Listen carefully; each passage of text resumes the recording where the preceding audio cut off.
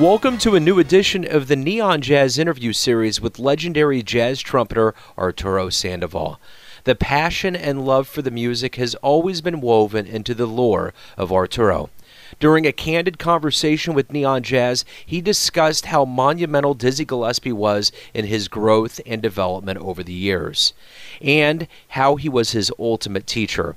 He also discussed his role as a trumpeter and as an arranger and as a composer. He revealed what awards surprised him the most, who he would have loved to have performed with, his foundation, and what has been going on lately, including a new live disc from Yoshi's, along with a host of other interesting observations and tales from a richly talented man who was such a good story that it was made into a movie starring Andy Garcia back in 2000. So please, dig this interview in all its parts and pieces, my friends. Thank you for taking some time to talk with me, sir. I appreciate it. No, my pleasure, man. My pleasure. Thank you. Right on. Let's go ahead and dive in, and I want to get an idea. I know I just listened to a very nice live album at Yoshi's. I want to get an idea of what has been going on with you lately, what kind of activity, touring, things have been going on. You know, I've been playing gigs, making records, doing recordings, composing, writing music. The same thing I have been doing for the last 54 years, 55 years. Right on. So let me go back to your beginnings in Cuba. That's a very arts-rich area. Give me an idea of how you got interested in music, and more specifically, how you fell in love with jazz. The first part of the question, I never found out why I get into music, because in my family, nobody was involved with the music at all. My father was a car mechanic. Nobody in my family was involved, not only with music, with art in general. Nobody. I was the first one. And I was playing for quite a number of years. I never heard any jazz at all. And one day, a journalist, a friend of mine, he was a saxophone player aficionado. He played for me an album of Dizzy Gillespie and Charlie Parker. That was it. That was the thing I was, looking for so many years. And I said, what kind of music is that? And until today, I'm trying to figure it out. Yeah, that's beautiful. So at the age of 12, you decide that your music journey is going to start with the trumpet. Why did you pick the trumpet? They gave me a few instruments to try before the trumpet. But later on, I started to look to the trumpet with the corner of my eyes, and I said, man, I think that's the kind of sound I like. And I fell in love with the sound. So as a child growing up, what did you dream about doing when you got older? Was it music, or what were you thinking when you were a kid? Since I was a very little kid, man, I was into the music. I got music in my soul and in my head, and I knew, I was positive that is what I want to do in my life. Well, and speaking of what you want to do with your life, I know that Mr. Dizzy Gillespie was an enormous influence on you. Talk about that first meeting in 1977. Somebody let me know that he's going to come in the cruise and stop a couple of days in Havana. I went there. Unfortunately, I couldn't speak any English at all, zero. And then I went there no matter what to the harbor where the cruise get there, and I saw him, and I was so lucky, man, because I said, "Oh my goodness, now what am I going to do? I cannot say anything to him." And then somebody walked behind him and started talking to me in Spanish. It was a percussionist. He was playing with Stan Getz. Stan Getz was in the cruise as well. And Father Hine and a group of great musicians, David Aaron, a bunch of great musicians. And that guy asked me, "Do you know Dizzy Gillespie?" I said, "Yes." And he said, "Are you a musician?" I said, No. I was embarrassed to say I was a trumpet player in front of Dizzy, And but to tell you the long story, later in a couple of minutes, I showed him Havana for the very first time ever. And later on, the same evening, we played together like a jam kind of thing. the rest is history, man. Yeah, absolutely. Well, and then after that, you kind of go in a whirlwind with him. What was it like when you were in the United Nations Orchestra?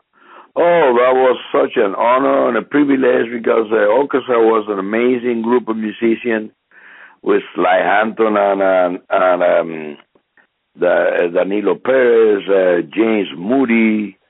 Oh, great group of musicians. Paquito, Mario Rivera, and Giovanni Hidalgo. We have a lot of fun with that band, man. And Dizzy was such a pleasure to be around him because he was such a warm soul, and he inspired us every single day because his love and passion for music was contagious, Yeah, absolutely. Well, and then your dream come true in 1990. You come to the U.S. tour with Dizzy. What was it like to be around him consistently and playing nightly with him? Oh my goodness, going to school every day. we learn every minute from him, and he was always ready and happy to share ideas and share and teach you things and also learn, because he always was open to learn new things, and he was a creator. He invented a brand new a style of music in the mid-40s. He was a creator of bebop.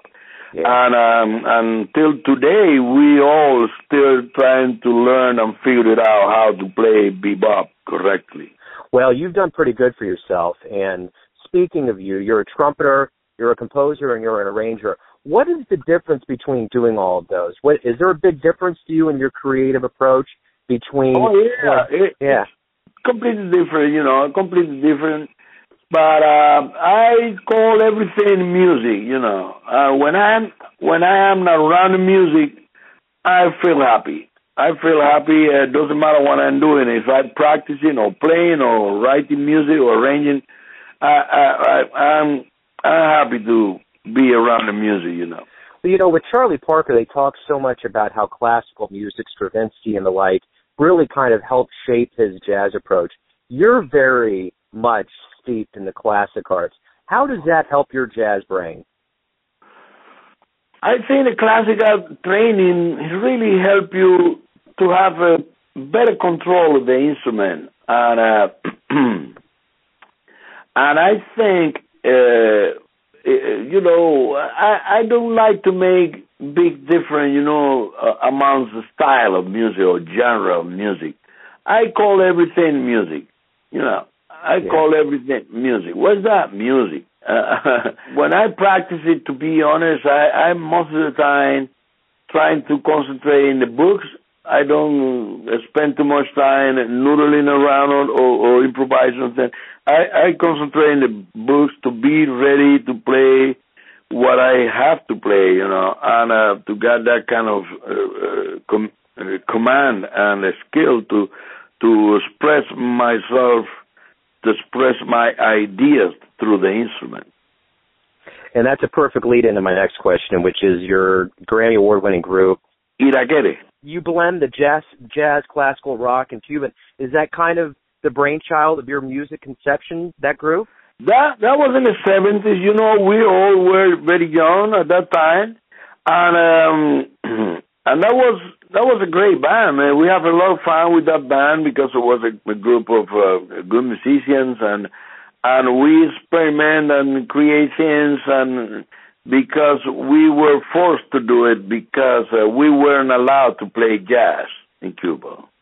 Yeah. And then we have to masquerade the improvisation and the bebop and things underneath of other style of music. And that really created a kind of a new fusion, a new kind of sound that the people like it, and that was, the whole thing with Irakere. The people really enjoyed what we did, and I'm proud I was part of that band since the very beginning, Yeah. I want to take one more trip down memory lane here, and I want to ask you about working with someone as brilliant as David Amram. What was it like to work with them? Oh, Dave was a great musician, very enthusiastic, and he played a French horn, which is very unusual in the jazz thing.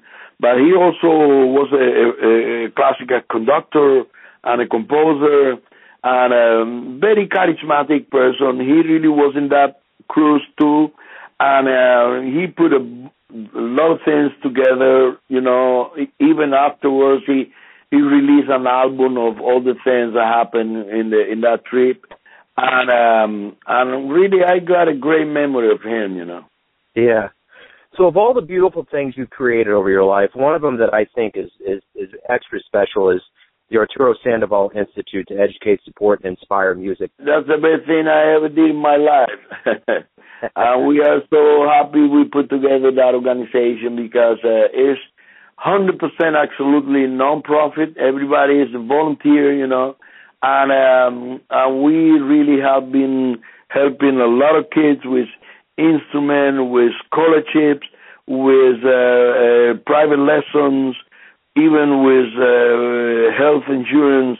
A lot of things we have been doing for the kids, and it's such a privilege, you know, when you have that honor to give back to the kids that really need that help. So let me talk to you a little bit about your awards. I know that's never usually a focal point of a musician, but you've gotten 10 Grammys, you have 6 Billboard Awards. So let me ask you this.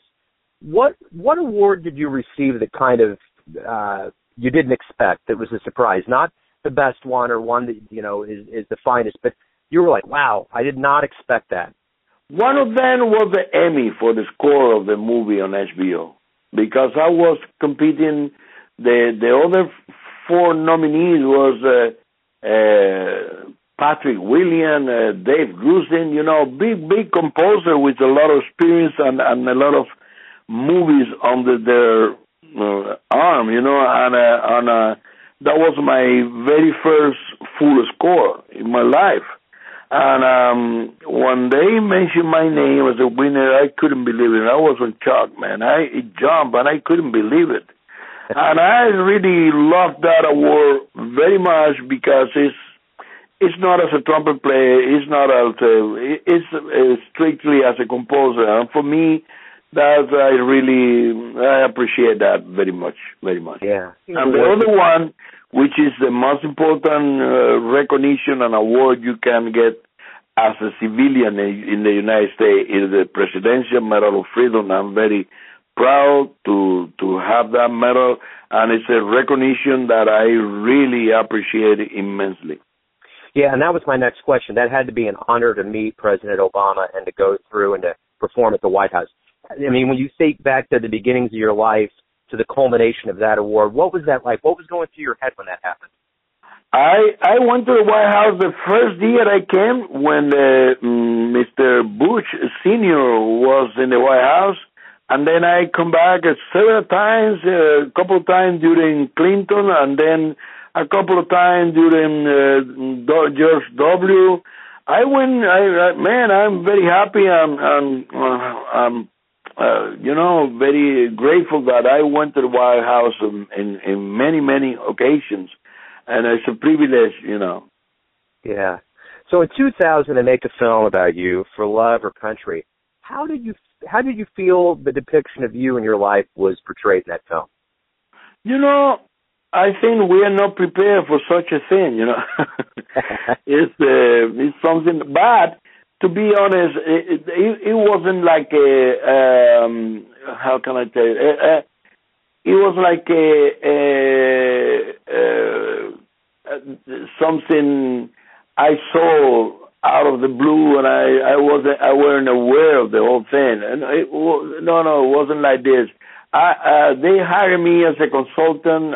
First, they hired me to obtain the rights to write my story, you know. And then they hired me as a consultant, and then I was, during the shooting of the movie, I was present there all the time, you know. I saw the baby since it was very, very, very little, you know. And later on, I wrote a score, you know, and I was there during the editing and the whole thing.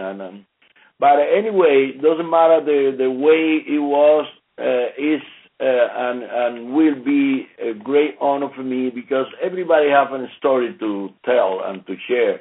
If they decide to share my story, HBO, and I really appreciate that because it's a testimony we're going to be able to share with our next generation, you know. Yeah, absolutely. So over the years, you've worked with Dizzy Gillespie, Woody Shaw, Stan Getz, Frank Sinatra. The list goes on and on. Is there anybody on your radar that you would still like to perform with? Anybody that's on the scene in jazz around that you'd like to perform with? You know, I love and respect every good one, but one of the one that really I'm so sad I couldn't play with him was Oscar Peterson because I'm a big fan of Oscar. And I really wish I could play with him, but unfortunately, you know, that never happens. And yeah, I hope someday we're gonna play together when we meet in somewhere. Yeah, that's right. Who else would you consider your jazz heroes? I'm a big fan of the pianists. You know, I listen to a lot to Wynton Kelly and Herbie Hancock. Keith Jarrett, Bill Evans. I love the piano playing, man, and when I listen to the most. But of course, I respect and admire all the trumpet players: Clifford Brown, Freddie Howard, Clark Terry, you know, Chet Baker, Harry James, everybody, you know, everybody. So, who has taught you the most in life? Not only about music, but about being alive. Dizzy, without doubt. Yeah. Oh, yeah. There was many years, you know, together with him and be around him and learning and playing with him. And, you know, that was such a privilege, you know. Is there one thing that he said to you or one thing that he taught you that you think about every day? Absolutely. Absolutely. I told you before, and I'm going to say it again, without mention, just watching him and see how much he really loved and the passion he got for music, that was the best lesson I ever learned. Yeah. To keep alive that passion and that, you know, that desire to keep learning and to keep, you know, investigating and improving your thing, and that's the flame that keeps your desire alive. You know? So speaking of passion, what's the greatest thing for you about waking up every day? Oh, the number one is to notice that I'm still breathing without a respirator, without any machine. Yeah. I'm still breathing on my own. I say, thank God, I got another chance today. And, of course, I got my little coffee. I drive my granddaughter to school. And then I come back, I practice a little piano, and then I get to the studio and start to put something together or you know, and I practice the trumpet a little bit. And you know, every day when I'm home, I got so much fun. And when I'm on the road, it's such a privilege because that contact with the audience is a unique experience, and I enjoy every second of it. So why do you love jazz? Jazz is, for me, is synonymous of freedom. And I strongly believe that freedom, it is the most important word in the entire dictionary. Yeah, that's beautiful. So let me ask you this. I know you're far from being done. You've etched a beautiful story up to this day in 2015. But let me ask you this. How would you like the world to remember what you gave to it, musically and just by your presence and being alive? I prefer that people say that. But to be honest, I want to be remembered as a guy who loved music and paid a lot of respect to music because I owe everything to the music. Music saved my life and also saved the life of my family. And I want that the people remember that I really was in love with music. That's beautiful. Arturo, that's my final question. Thank you for opening up with me and giving me your story. Thank you I really, so much, man. My pleasure. My pleasure. I appreciate it. Thanks for listening and tuning in to yet another Neon Jazz interview, where we give you a bit of insight into the finest players in New York, Kansas City, and spots all over the world, giving fans all that jazz. And thanks to Arturo for his time with Neon Jazz, his brilliance, his unique jazz blend, and a towering legacy making the world a better place. If you want to hear more interviews, go to Famous Interviews with Joe Dimino on the iTunes Store or visit theneonjazz.blogspot.com for all things Neon Jazz. Until next time, enjoy the music, my friends.